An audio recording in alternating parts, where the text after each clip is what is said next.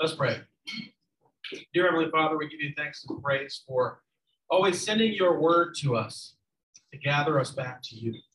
That no matter what we do and say, you still desire us. You still come after us and desire us to be with you. We thank you for the mercy that you have shown us in Jesus to that end. Now we ask your blessing upon our Bible study, that what we learn from that very same word may enliven us, strengthen our faith, and give us zeal to share your word with those that you place in our lives. All these things we ask in Jesus' name. Amen. All right. Proverbs. So you should have your half sheet handout has the questions there from Proverbs. I really wanted to write a lot more, but I remembered that this wasn't a Bible study about Proverbs, and this is just supposed to be a biblical literacy introduction. So we will. I will say right now on record, we're not going to be doing this 45 minutes from now, like we got sucked into Job a couple of times. So if you do have like questions in addition to these, please feel free to ask, and we'll go from there. Okay, so just as a sidebar here for the first question, something that if you've never invested in, I would highly recommend investing in a study Bible. Our synod puts out a couple of nice ones, a Lutheran study Bible. Obviously, would probably be the best for us. There are also other good study Bibles as well, but you'll get a nice shake about the Lutheran take on some of these scripture passages. Plus, they have a really nice thing about, they have like nice introductions to each book of the Bible. They give you some of Luther's thoughts on that book. They talk a little bit about the authorship and the setting and all of that stuff. So just a little plug there. I highly recommend it. I find them extremely useful. And I learn things when I read the study notes. So yeah, okay. So with that in mind, what is the setting for the book of Proverbs? What is the setting for the writing of these Proverbs? Solomon's giving instruction and wisdom to his son. Yeah, so it's a father giving instruction and wisdom to his son. Now, there are certain sections in Proverbs that aren't explicitly a father-son thing, but in general, the setting is the elder is giving teaching advice to the younger, right? In preparation for what? Life, right? Life. And what sort of life? Doing right in life. What? Doing right. Doing right. Very good. Living a good life, right? And good as defined by God, right? And that includes some exhortations, but it also includes some warnings, because does the world make it easy to live a good life? No. It does not, right? So there's lots of temptations and things that want to draw you away from the good. So how does that setting help us understand how we read the book of Proverbs?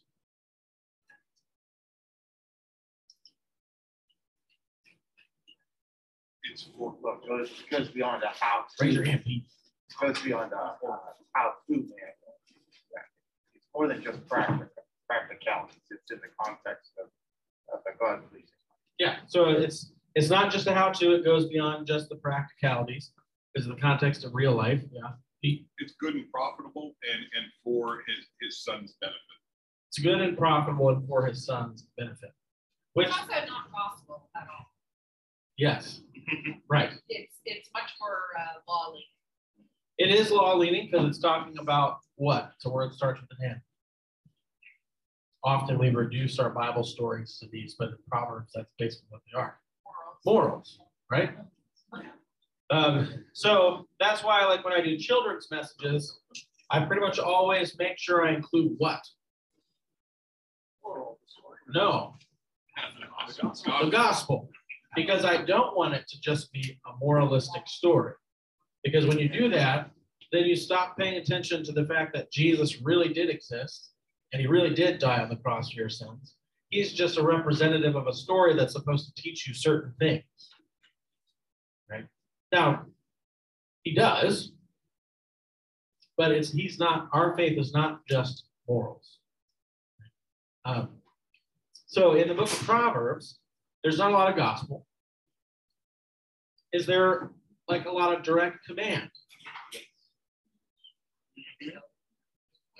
Yeah. Right? So there's a mix of command and then a mix of like, this is generally how this works. So I would advise you to not do this or to do that. Right? Because as everybody knows, like, let's just do the father-son thing. What happens when your son is 18 and leaves the house? Worry. You worry.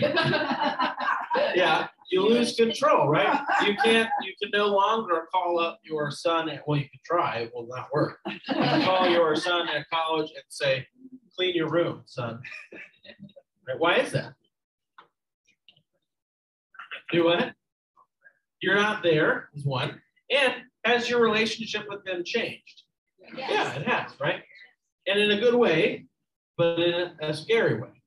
Right? Because we like it when we can just do this, do that, do this, right? And so part of what Proverbs does is it doesn't just give direct commands, it also gives exhortations based on life experience. That's why it's called a book of wisdom, right? How do you accrue wisdom? Living, right? Doing some things right and some things not so right, right? And then you say, hey, don't step on that rake. It turns out it flies up and smacks you in the face. So this is why some of these things, they're not necessarily like do A and then B will happen. They're general observations about the way life works. So if this end goal is your desire, then you go about life in this way. It's not a guarantee that that's going to happen, right? It's not saying if you do A, then B will happen. It's saying if you do A, B will likely happen because this is the way life works, right? But there are exceptions to those. So it's not on the same level as like the 10 Commandments is basically what I'm saying, right? There aren't any exceptions to the rule, you shall not steal. That's pretty cut and dry, command from God, and there's no way around it, right? But some of the things said in here, if you do this, then this, they're not of that same order where they're saying, if you do A, then B will happen, I promise. Okay. Yeah, it's benefit, advice, counsel, exhortation based off life experience.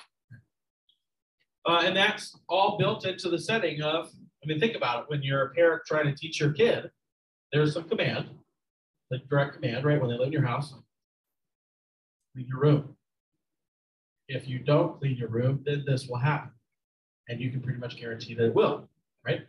But you can also, there's also involved in that, this is the way life works. So if you want this to happen, then you need to do this. But then they might come back and say, Mom, I did that, and this did not happen. Because it doesn't always work out that way, right? So Proverbs fills in that setting quite nicely with the way that it exhorts to action and teaches a good life, right? Any questions about that setting? Okay.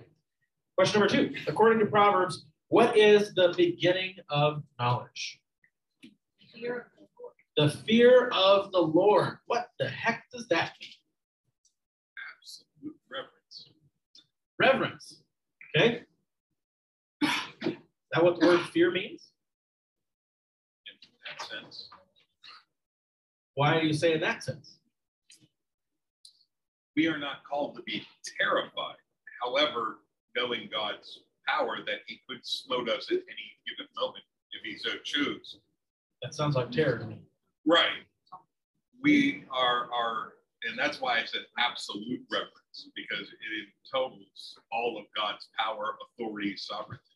I'm going to push back against the interpretation of fear of the Lord as reverence. I don't like saying reverence because then people don't think that you're not also supposed to be terrified of God. You are supposed to be terrified of God. You made yourself an enemy of God. Not a great place to be, right? So when the angels show up and they have to say, do not fear, they're not saying that as like, don't worship me. They're saying, don't pee your pants. Like, don't run away. Don't just like pass out, right?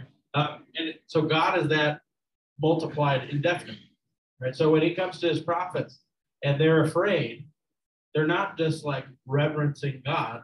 They've become acutely aware because they're in the presence of the Almighty that they are a sinner and that he would be totally justified in erasing them from existence, right?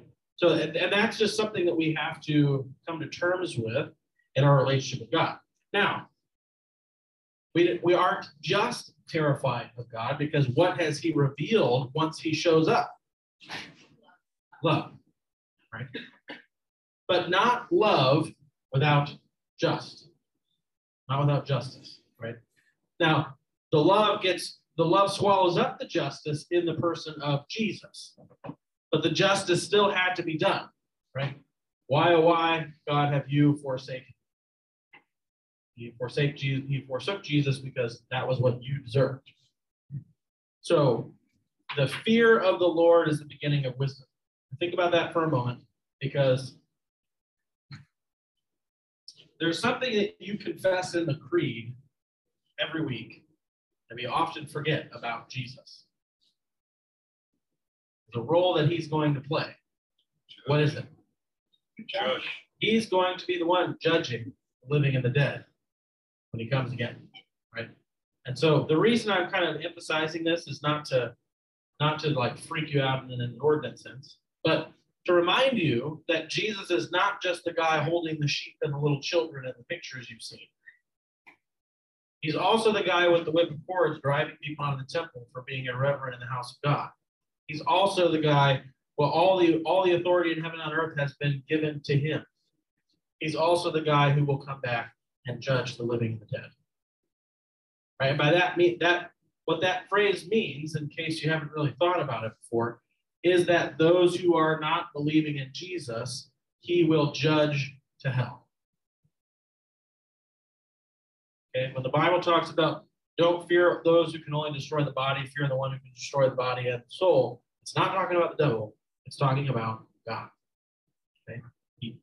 I think one of the more poignant pieces in the New Testament that shows fear of God is Peter in the boat, and I can't remember whether it was whenever they picked up all the fish or whenever Jesus calmed the storm, but as soon as Peter realized that Jesus was more than just a man, that he was God, he immediately fell to his knees and realized his lowly position.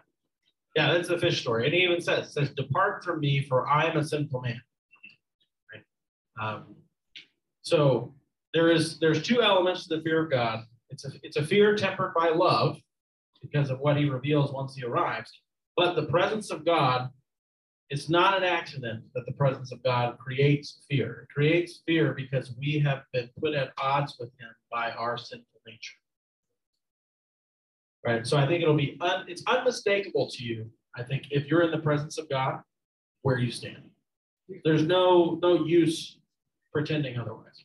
Yeah, we also have to remember that our fear of him is due to the fact that we are just in so much in awe. It's beyond our understanding.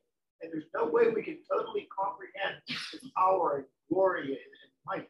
Sure. Yeah, so I guess you could say there's two elements to the fear, right? One is you're in the presence of a being beyond your comprehension, right? So that's the awe. And then in the context of the gospel, that's the reverence, right? But in the context of the law and in the knowledge of your own sin, it is a terror. Because this is the person you have made, this is the being that you have made yourself an enemy of. I think C.S. Lewis. Of course, I love Mere Christianity. That was actually one of the first things I read that brought me to faith. But when I was reading the Narnia series to my kids, was when I really got how scary. I figured, well, now I'm not God's enemy, so there's nothing to be afraid of. So I never even considered fear. When before I was a Christian, I didn't know enough to be afraid. And then once I became a Christian, I figured I didn't have to be afraid. So fear never entered. But then I went, Aslan, not at all safe. Yeah. And just throughout all 7 books, you kind of get how not at all safe. Yeah. No, and I would say if you haven't read the Chronicles of Narnia since you were a child, you should read them as an adult. Yeah, It's a completely different. It's a much better story for adults. Yeah. And that's one of my favorite lines from the whole series. I actually have a plaque of it in my office. Oh, wow. That the context of it, for those who haven't read it or don't remember, is the children are asking about Aslan and they say, "Is he safe?" To which the response is, "Safe? Of course he's not safe, right? But he is good." Right? Because what we're interested in is security, right? Particularly because we know that there's reasons why maybe we're not so secure. And especially if we're going to come into the presence of a being that's far outside the power of ourselves, we want to know, okay, what's going to happen again? Is he safe? Right? God's not safe. God is just. God is loving, right? And so the gospel tempers that fear with the love of Christ. Right? So the judgment of God, the wrath of God, which that's really what we're talking about when we're saying that there is a substitution that occurs. Like all the terror that comes with being an enemy of God that was meant for you was poured out on Jesus in your place. That's why he cried out, "Why, oh God, have you forsaken me?" Okay. So that's what it means that the fear of the Lord is the beginning of wisdom. Now, essentially, what I take that to, like the way I internalize that is it's a reminder of what and who you are, the station you hold in creation. You are automatically unwise if you think you are something other than a human creature under the care of God. And now that we live in a fallen world and are fallen creatures ourselves, that's the state we're in, right? And so the fear of the Lord factors into that as well. Right? So in a sense, this is saying that the fear of the Lord, recognizing who and what you are in relation to God and where you stand, is the beginning of knowledge, the beginning of wisdom. Right? And this is repeated a lot throughout the book of Proverbs. Okay. All right, third question. Is the wisdom of Proverbs different from worldly wisdom? What are some examples? There's a couple of real obvious ones in the first part. One in particular for the enlightened West. That's very anti-worldly wisdom. Well, let's first answer the initial question. Is the wisdom of Proverbs different from the world's wisdom? Yes, it is. Right? Just by that very first part. What does the world think of being afraid of God? It's for like weird people who believe in magic from a long time. Not wisdom. Okay. So the very starting point is already leading us in a different direction. And that just saying that made me think of the stone table. Don't speak to me of the old magic. I was there when it was written. But so what are some examples of how this is different? So we have the initial theme. There's a famous one from Proverbs chapter 3, verse 4. Trust the Lord with all your heart and do not lean on your own understanding. In all your ways acknowledge him and he will make straight your paths. Does that sound like something you'd hear from the world? No. What might if we were going to phrase that the way the world would say it, how might it change? Trust in your heart. Trust in your heart. Believe in yourself. If Believe it in feels yourself. good, do it. Yeah. The goal is to be young, rich, and beautiful. You're perfect the way you are. Sorry to break it to you. You're not. But that's what the world says, right? With an attitude, you don't need anybody. Yeah, I don't need any help. I'm good on my own, right?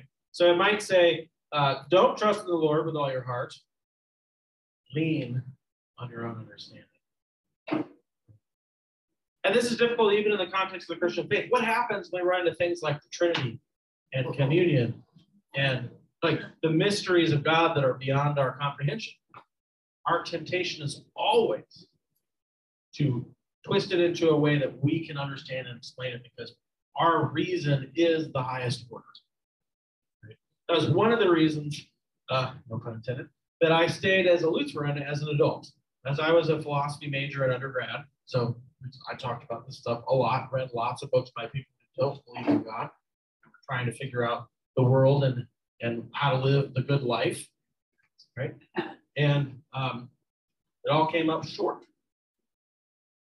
But there was always this temptation, and usually the criticisms, if you think about it, all the criticisms in the scripture usually centralize around these sort of disagreements, right? Well, that doesn't make any sense. Well, why would God do that? And when we start thinking in those terms and then applying the rules in those terms, what we're really saying is, God, you can't behave outside of my understanding and my reason. And if you do, I'm not going to believe you. If you do, you're wrong. So in church, in different churches, you'll have people that believe that the body and blood is a representative meal. The Lord's Supper is representation. It's not the real presence. And that stems from a clashing of reason and faith. That, well, I mean, it doesn't smell like blood or taste like blood. And like, he can't have meant, literally, this is my body, this is my blood. Well, why can't he have meant that? That's literally what he offered up on the cross for you. So why would that not be? That's what it says, right? I think, did I mention that last week, that the Ulrich and Luther thing, and he just carved the word is into the table because he said, I'm just going to take him at his word, right? And his reasoning was essentially the faith side of things, not the reason side. Like sort of the tongue-in-cheek response is, well, that guy was risen from the dead, so I'm going to take his word for it. Right? In other words, he's beyond me, and this is what he said, so I'm just going to believe it. Right? I'm not going to get lost in the particulars of how it works exactly, because then I end up raising up my reason to the level of God, and that's not how that works, right? And that's part of the lesson we learned from Job last week too. Right? You're in the deep end of the pool. You're way out of your depth here. I like how Solomon sometimes showed how great worldly wisdom was, and then twisted it and smacked him in the face and going, here's the folly.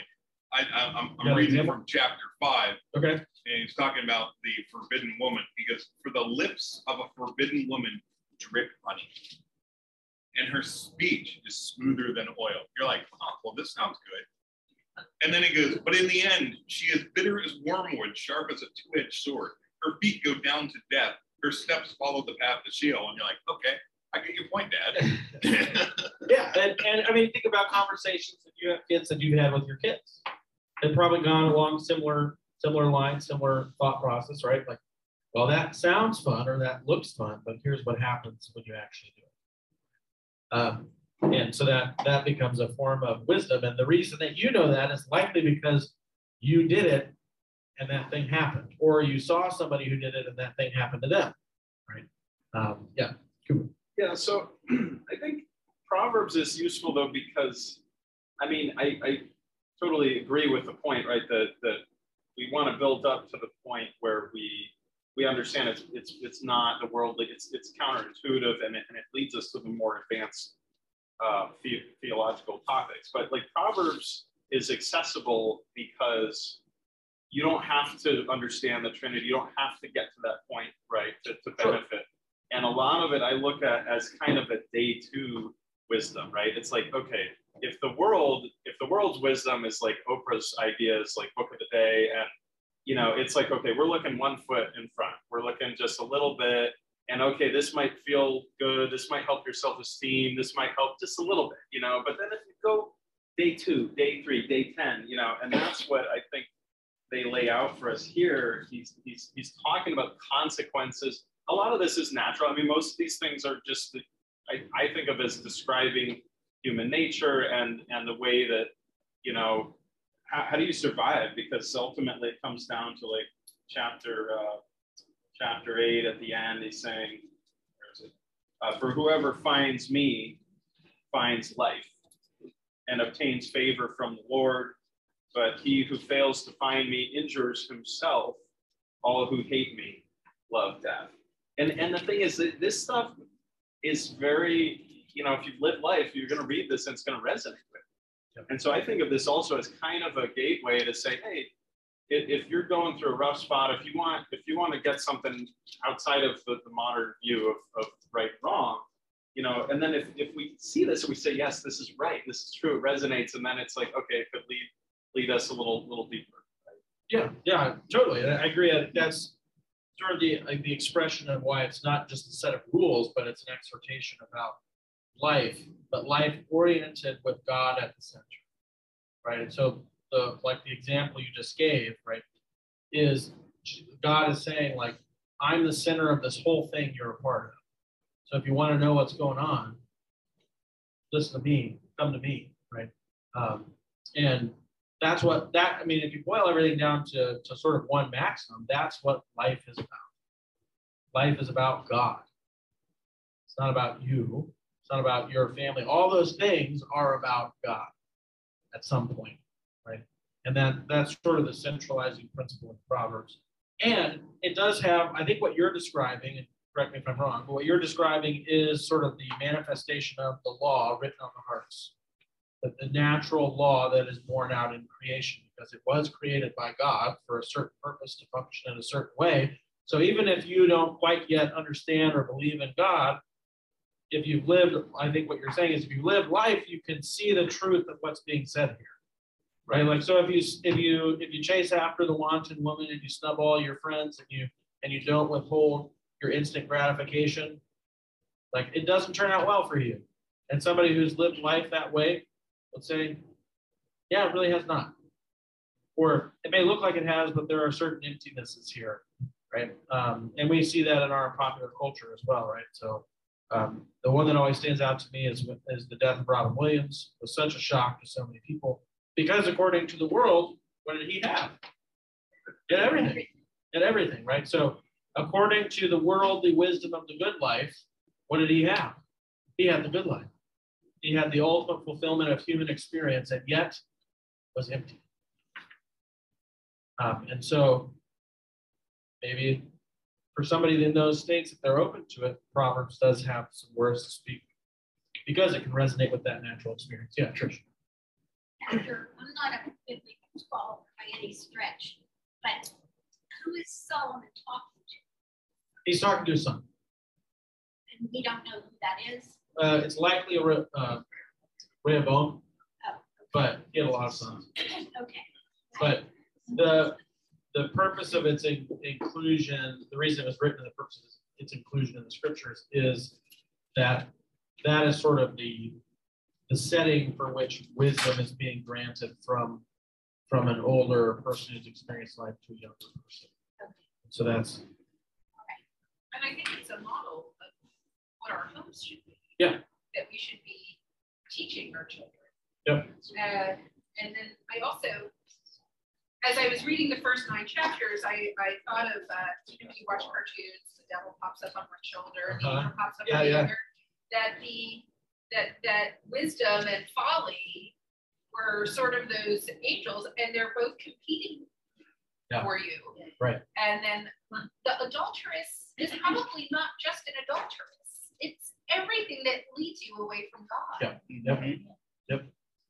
Like, it's not just a wanted woman. This is where the world. But this is where the setting is helpful, because Yes. if you're a young man, what is the most likely temptation that you're going to encounter that's going to lead you away? There's a reason that Solomon chose that particular example, right? But it's not bound to that particular situation. I agree. But yeah, so this is really like one of the reasons I got very passionate about family ministry, is our churches are doing more than they've ever done in the history of the church as far as resources and time and programs for youth and children's ministry. When you go back 150 years, there wasn't even really Sunday school, there wasn't VBS, nobody ever heard of a DCE or a youth pastor, right? All of those things have happened in the last century or less. And yet, a lot of children that grow up in homes of faith don't stay in the faith. So where is the crisis at? Is it at the church or is it at home? But there's also a cultural confusion, I think, that the culture has adopted some churchy words Yes. and can make it sound like it's not dangerous. Well, this is the honey dripping from the lips, right? Right. It sounds nice and appealing. And I paid my vows, and I'm good. See, I'm good. Yeah. I feel like it's not so clear cut to the sun what's good and what's evil. Correct. Yeah, exactly. And that is why this is such an important source of wisdom for the Christian household. This is why Luther felt so strongly about writing the small catechism when he did. Right? Is the way that individuals are going to learn and experience not just the doctrine of faith and the Bible, but life is primarily where? At home. I have a shirt that I wear sometimes that has a 1/167. And it's an illustrative point for this, what we're talking about. For every 1 hour I spend with your kids, they spend 167 hours with you. So if they're only hearing about Jesus when I'm around, they're not going to really hear about Jesus. Except they're not really spending 167 hours at home. Well, yeah. Spending it with the world. Most of those with the world. Well, I mean, this was sort of calculated over the year. I don't think they included sleeping hours, but like where home is the primary shaping place, right? And so that is one of the reasons that I focus on that so strongly, is like what we do here in this hour, or I do with the youth group when we go bowling or when we do a service project, doesn't mean a whole lot if they only have the mountaintop experiences. And then when they go home where their normal life lives, Jesus is not there. The Bible's not there. This wisdom that we're reading about is not spoken of or taught. But then they're going to find it somewhere, because you got to live life somehow. That's part of what Proverbs is telling us, right? These things are going to happen. They're going to come upon you, and you're going to wonder, what should I do? Where should I go? Who should I listen to? So if we seed that ground, somebody else is more than happy to take it, because as Janine pointed out, there's not just an angel on the shoulder. There's also a devil, right? And he's not, if you stop talking, he's not going to go, oh, okay, well, I guess we're done. And he's going to start talking more. That image is sort of ruined for me from The Emperor's New Groove. Now I only think of Crunk. But because he ends his argument by doing a handstand push-ups. He's like, well, yeah, well, look what I can do.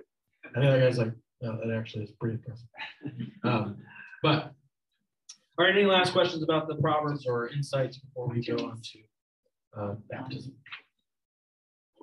Great. Okay, so for next week, let's just do, so I think we don't really have like a new section until I think about verse 21 or chapter 21. So why don't we do just our standard 10, so from 9 to 19. Or wait, we already read them, right? Yeah, sorry, 10 to 19. I always get confused with that because that's actually 10 chapters, but it sounds like it's only 9 now. And I want to congratulate you. It only was 40 minutes on Proverbs. Oh, great. Okay. Well, we did start, I think, about 5 or 6 minutes late today. After 11, so. Then you only did 30. Hey, awesome. We're getting better. So I was also just kidding about that. Okay. I do want to get through the rest of the catechism before May, though. So you have 2022?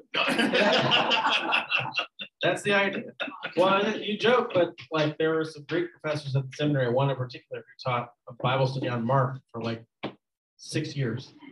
So because people, he's a Greek professor, so you could spend a whole time on like 3 words. So, okay, what is baptism? So before we get to the dictionary definition according to Martin Luther, give your best stab at the answer to that question. Flip your paper over so you can't see the answer. You can't cheat. In your own words, what is baptism? Because catechesis, after all, is just questions and answers. What is baptism? Becoming a child of God. So if I've never heard of baptism, that's what you're going to tell me it is? Okay? All right? Jewish practice originally. And I think it was primarily for forgiveness of sin. Yeah, okay. Good. What else? When the Holy Spirit enters us. Water in the Word. The Holy Spirit enters us, okay? So we got water in the Word when the Holy Spirit enters us. Originally, a Jewish practice centered around, centered around cleanliness in the Old Testament, and then became something else in the New. And it's when you become a child of God. Okay? So combined, that has all the essential elements, right? Because it is true, you are becoming a child of God. You do receive the Holy Spirit. But neither of those really answer the question of what is baptism. That tells you what it does, but the person would still be like, what is it? Right? How do I become a child of God? What is this thing you're talking about? Right? Do what? Yeah, washing away the old Adam, right? Combination of water and the Word, right? And I do that to illustrate, because I fall prey to this all the time, that we make assumptions about language that we shouldn't. We think, well, everybody kind of knows what baptism is. Really don't. Even in this context, I have tried to remember the words that I'm going to say. And if I use a word that I think, you know what, did I know that before I went to the seminary? I don't think I did. I might have to define that for people. Right? Not because they're dumb, but because they didn't go to seminary. They're not a pastor. Right? Just like Lisa probably knows terms about music that she'd say, what? What is that? What does that mean? Right? So in order for that language to be effective, it has to be defined. We have to know what it means, right? So baptism is a combination of water and the Word where we receive the Holy Spirit and thus become a child of God, right? That's a pretty good description. Right? What does Luther say baptism is? What is baptism? Let's read it together at the top there. What is baptism? Baptism is not just plain water, but it is water included in God's command and combined with God's Word. All right, he included one thing in there that we did not. What did he include? And we talked about God's Word, what was it? God's command. Now, how is that different from God's Word? We're talking about baptism. Yeah, so when we talk about water and the Word being combined, we're not talking necessarily about the Word of God that commanded us to baptize. We're talking about the Word that's combined with the water in the name of the Father, the Son, and the Holy Spirit, right? But then somebody might ask, well, do I have to do that? The answer is, yeah, you do. Yeah. It was commanded, right? So we got to make sure we make that distinction. Now, I'm trying to anticipate your reaction. I think I know what it's going to be about. Because of the famous. Oh, okay. Okay. If someone has accepted Christ as their Lord and Savior and has not yet received the baptism. That was what I was thinking of. Oh, I thought you were talking about my other church. No. But that's what I was thinking of. Because that's the example. So whenever somebody says you have to be baptized, almost always the initial reactions. Yeah, but what if Joey came to faith, he really believes, and was like killed or dies before he could be baptized? What happened? Where does he go? Right? Do what? Yeah, right. Well, what's the best example we have of that? Criminal on the cross. Yeah, right. The thief on the cross confesses faith in Jesus, and Jesus says, "Today you'll be with me in paradise." Right. So, but then usually what people then say is they say, see, so baptism is not necessary for salvation. Right. He didn't really have an opportunity. He went and lived another 20 years without doing it. Oh, okay. So. And the other thing would be is if you truly have accepted Jesus Christ as your Lord and Savior, why would you deny his command? Sure, exactly. Right. So this hypothetical, which has happened and will happen again, but is rare, is descriptive of baptism, but it's not prescriptive. Okay.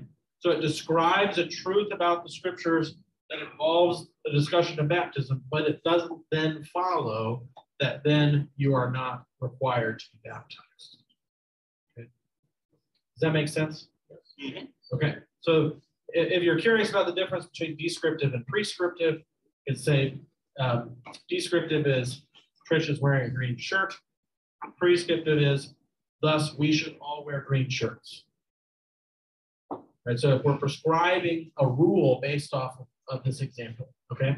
So baptism is required of the Christian. And it's required of the Christian because Jesus commands that it is. He says we are to be baptized and that we are to baptize as the church. So if it wasn't necessary, God would not have commanded it. But he did, right? And so that's why Luther includes that there sort of as a separate thing. Like it's part of God's word, but it's serving a different function here. Okay? So what if you're not baptized? Well, in what context are we talking? Well, if you're not baptized, do you still have it?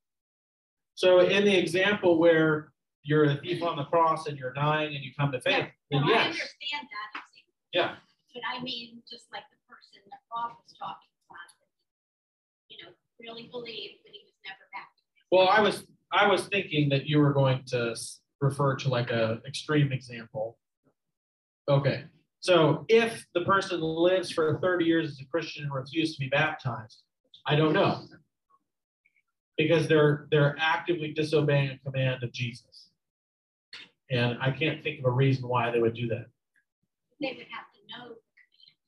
Yeah. They would have to know they were commanded. Yeah, well, presumably to refuse to be baptized for decades while you're a Christian, you have to know what baptism is. Otherwise, it's just nobody ever told you, which shame on the church then. But typically, if that's the case, if somebody they say they're a believer and they refuse to be baptized, there's some major spiritual issues going on there that, Maybe they don't really believe. Yeah.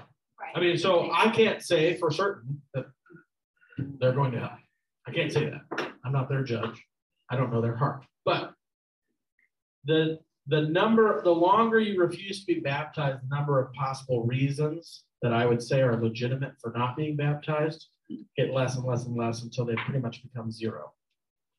And what happens to the child through no fault of their own who's never baptized? So again, that's a similar example. I'm not exactly sure if you're asking this specifically, but that would be a similar example to the thief on the cross.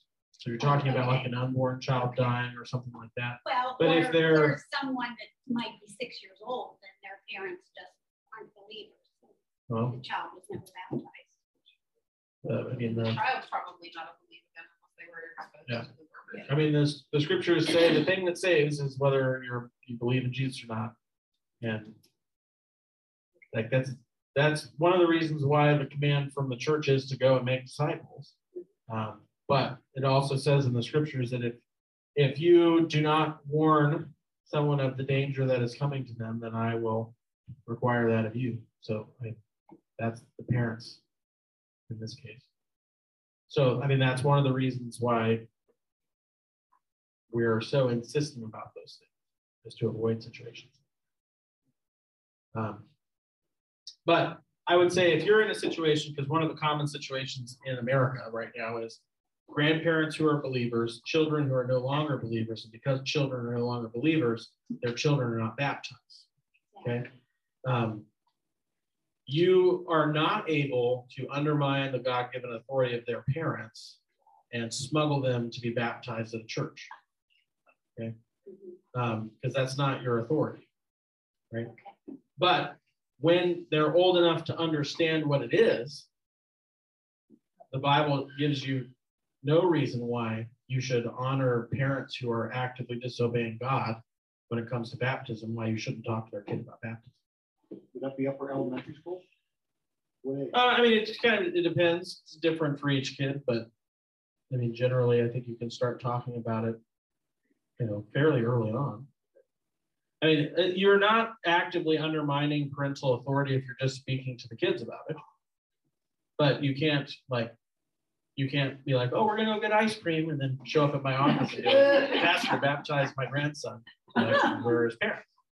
Well, I don't want them to know. Well, then I'm not going to do it. So I did have a situation like that at my previous church. There was a young man who, and this was where his parents were very in the wrong because he had expressed a desire himself to his grandparents to be baptized. And they prevented it from happening. Parents. The parents did, yeah. So, I mean, in that case, I would encourage him to find an opportunity to get away from his parents to be baptized, because at that point, if he can speak for himself and express his wishes on his own, he's not beholden to them. In that case, his parents are abusing their God-given authority against God's will, and therefore no longer applies. So that's a good question. Would it be prudent or not prudent to talk about Augustine In what way? and how he got baptized? Oh. I didn't know. I'm not really familiar with that. It was thought that during baptism, all of your sins were forgiven at that moment. And so they waited until as close to death as they possibly could to get baptized, so they wouldn't have to keep on repenting. Right. And so he was near his deathbed, and he goes, I guess it's time for me to get baptized. Yeah. So, I mean, that's based off a historical interpretation of justification that we don't really, yeah, we disagree. Now, like, are we saying that anyone who doesn't do it the exact way we do it is just out of luck?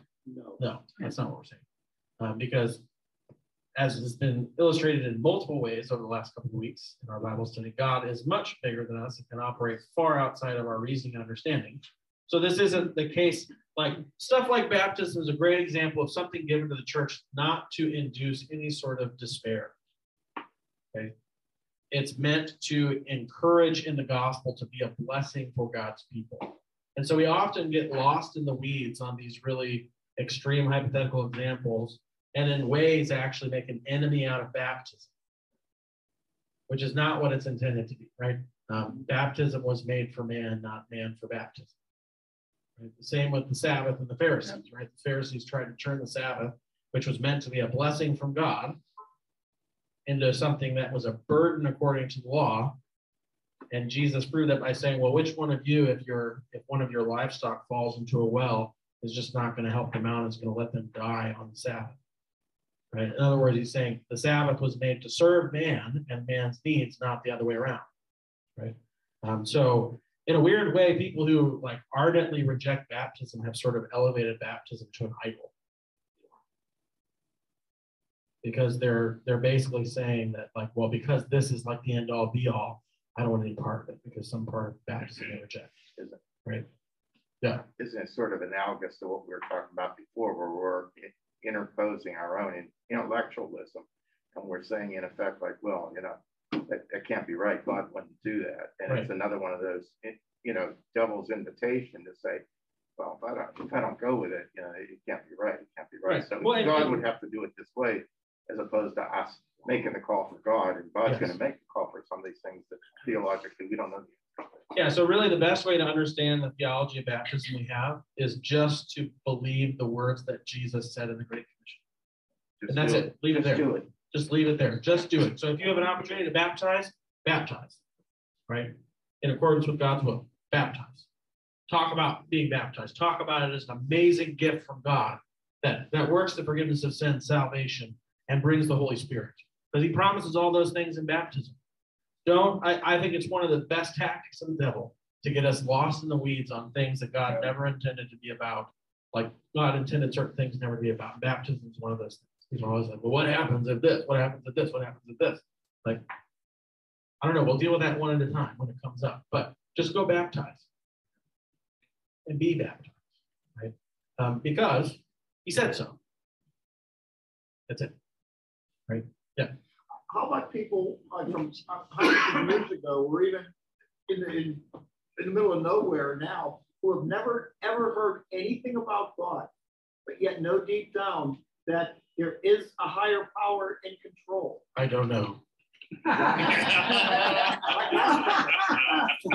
I've lots of people ask that question, and most of them are shocked. Just saying, I have no idea. I don't know what happened to the indigenous people of the land bridge of Alaska, what is now Alaska, who maybe never had an opportunity to learn about Jesus and lived and died in total ignorance. Oh, I don't know. Let me tell you what I do know. That's the redirect there when people ask that question, by the way. You say, I don't know. Well, let me tell you what I do know.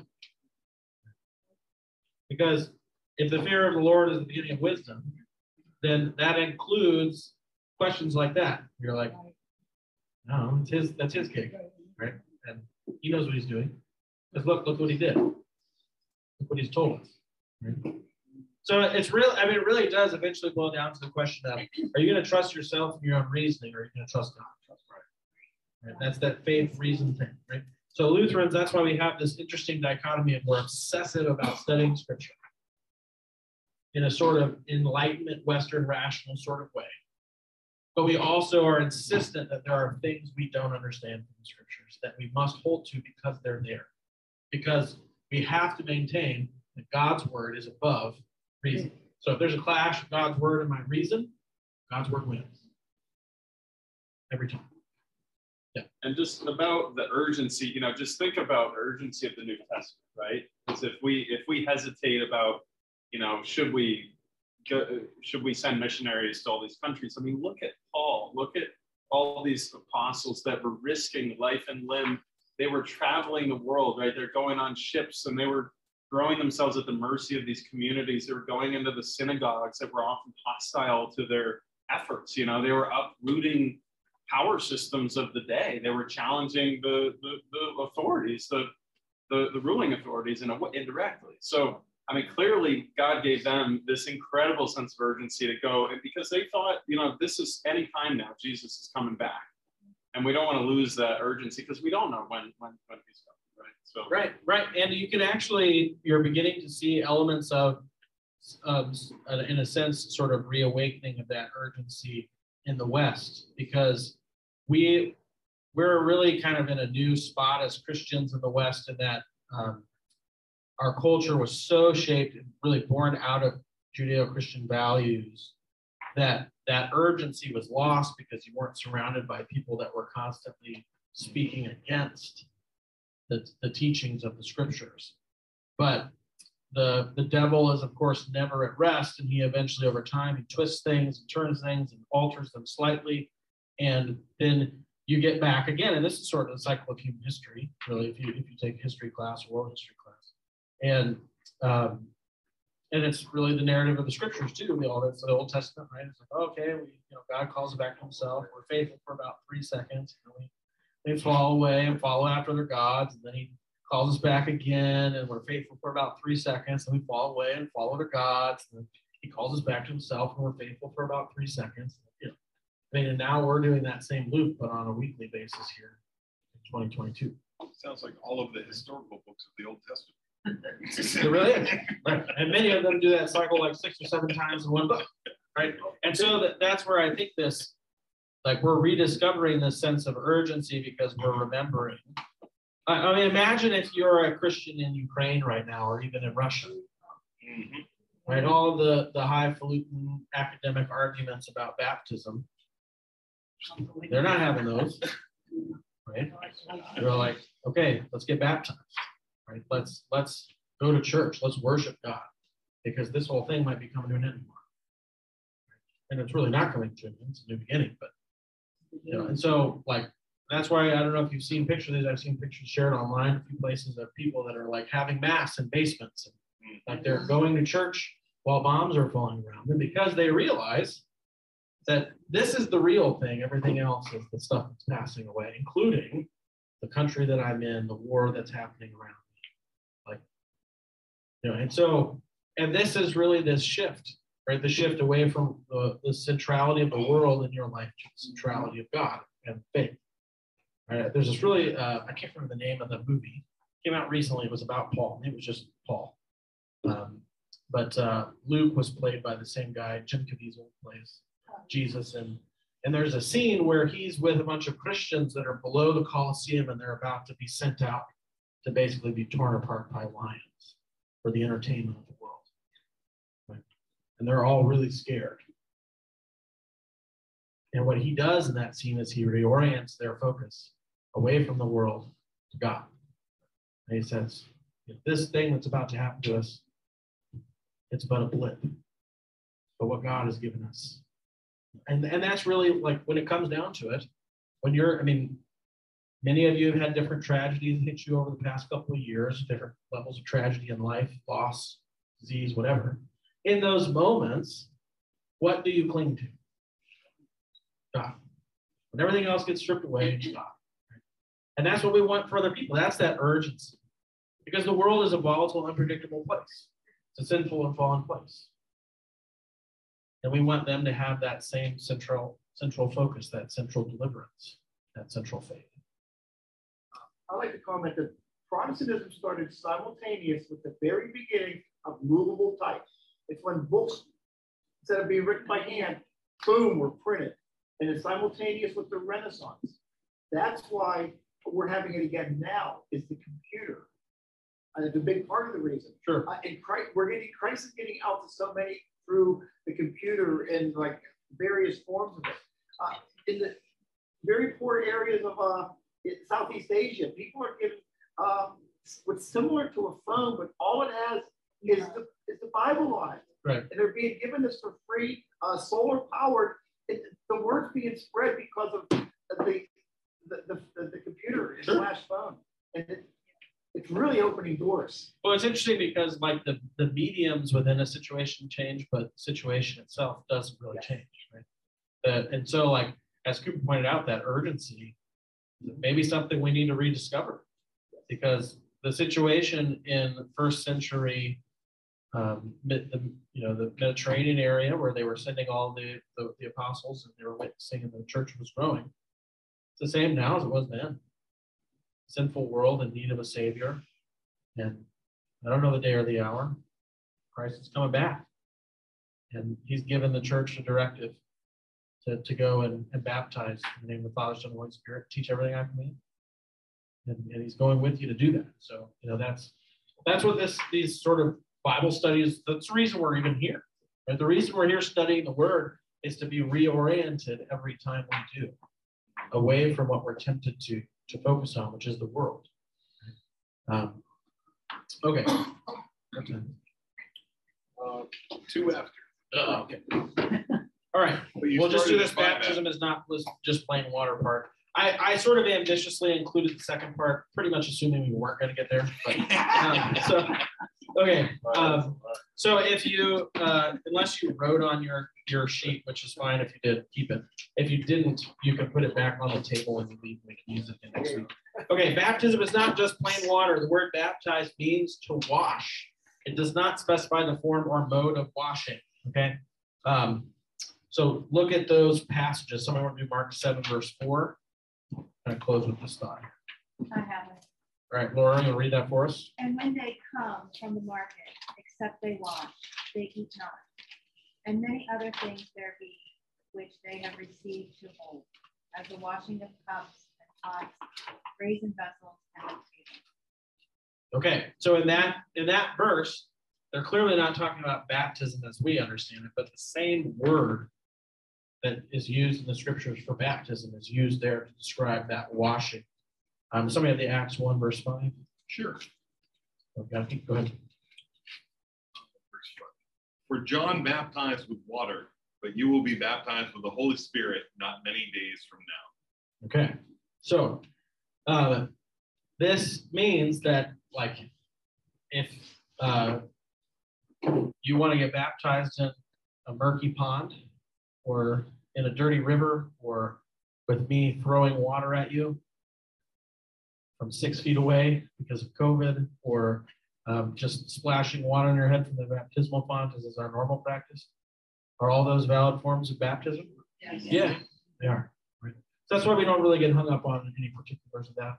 Some people do. They really insist you need to be fully submerged or whatever. If you want that, if it's a barrier for you personally, I'll do that. I don't mind dunking people, but it's not necessary. So that's sort of a discretionary thing. So like if you really don't want to get baptized in the church building and you want to be out in nature or whatever, sure, I'll baptize you. I just got to baptize you in the name of the Father, Son, and Holy Spirit. Right? All right, it is the Word of God that gives baptism its divine power. So if that's the truth, who's doing the work in baptism? God is, right? And it's important you understand that, because the people who don't practice infant baptism, that do rebaptisms, disagree. They believe that the power of baptism is in your own confession of faith, that you're making a public confession of faith, a public commitment to follow God. We think that's pretty pointless because our public commitments about faith are pretty trashy. They don't last very long, right? And so baptism is talked about as this amazing comfort, gospel promise, because it's not based on your commitment. Anything based on your commitment is not a gospel promise that is really worth holding on to, because our commitment is pretty bad. Right? So that is an extremely important distinction. And it also helps you understand maybe if you have family members or friends who aren't having their kids baptized until they're 8. Because if it's about your commitment to God, can an infant make a commitment to God? No, right? So the reason that we baptize infants is because we believe that's not really what's happening there. It's God making a commitment to you. He's placing his name on you. But the best way to think about it is an adoption, right? When a child is adopted, does the child choose the people who adopt it? No. The people adopting the child choose that child, and then they place their name on that child as one of their own. Right? That's what's happening to you in baptism. Right? That's why the parable of the prodigal son is so profound. It exemplifies the fact that the Father is faithful, and your identity in his eyes does not change, which is why it is such a sorrowful thing for him if you do not return. He doesn't lose some person that he sort of picked up off the side of the road. He loses a child. Right? And so when you do come back, even if you've got a great speech prepared about how you're going to be a servant, he's going to hug you, put a robe on you, and throw a party because his child is alive and returned. Right? And that's what's going on in baptism. Okay. And that also can be a key difference in a conversation you're having with somebody who is against baptism. Because a lot of people who have baggage about baptism believe that it's some form of indoctrination of the church that sort of imprisons you in something. Okay? And part of that is because they believe it's this sort of outward commitment that you're making that you have to live up to. And that's really not what it's intended to be. The jailer and his family is a perfect example to use for people who only believe in adult baptism. Oh, yeah, for his kids. You know? Right, the whole household. Yeah, yep. Household includes children. Okay, baptism, like all the means of grace, is intended to comfort sinners and give them certain hope of everlasting life. So the reason I included that is, again, to emphasize, it's not for stuffy, weird, hypothetical academic debate. It's not the purpose of baptism. You can have those things when they arise, but when you're talking to somebody about baptism, it should be a positive affirmation sort of speech. Right? We've sort of fell into this as the church in general in the last like half century, maybe even longer, where people find out about what we believe by us defining what it isn't. Well, marriage is not this, marriage is not that, baptism is not this, baptism is not that, communion is not this, communion is not that. Well, let's talk about what it actually is.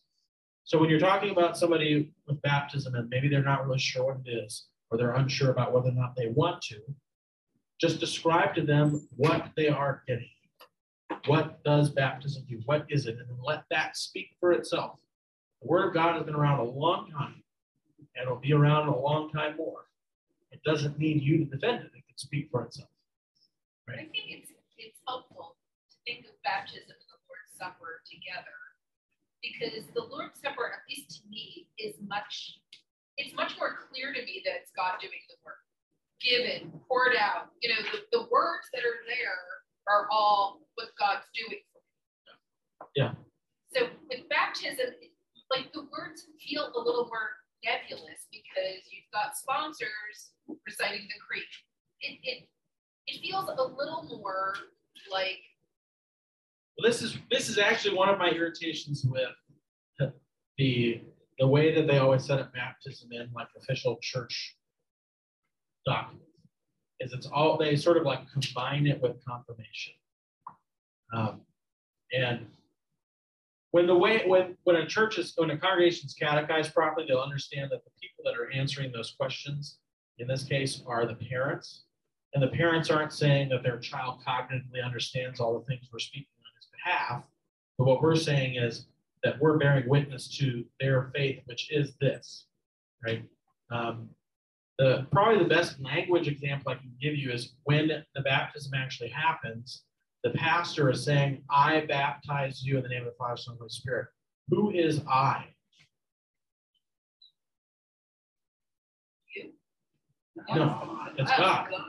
Okay. Right. So my job is to be his spokesperson. I'm his vessel. So in baptism, when people say, "Oh, thank you so much for baptizing your kid," I have hands and a mouth. That's all I do.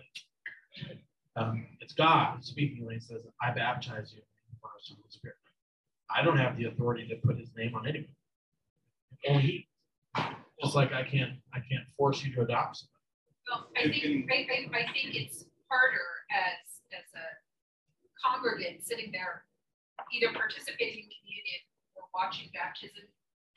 Communion feels more God's doing like all a the reception. work.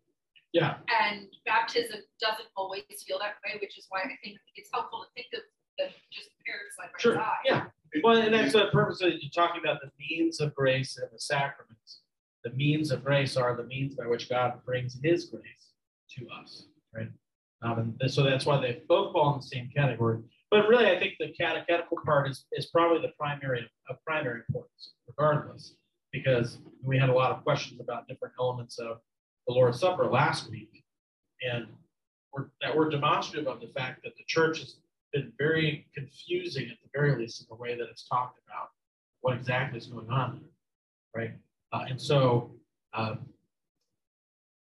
that's one of the reasons that we go through this stuff when we go to Bible study, is so that there can be some clarity there, especially where clarity is given, right?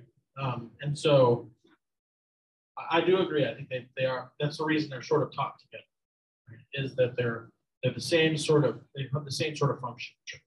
Okay, I think I noticed some hands and stuff, but we're gonna have to close there because we're already 15 minutes after. So thanks for sticking around, even though it was a little long. Sorry about that. And let's close with the word.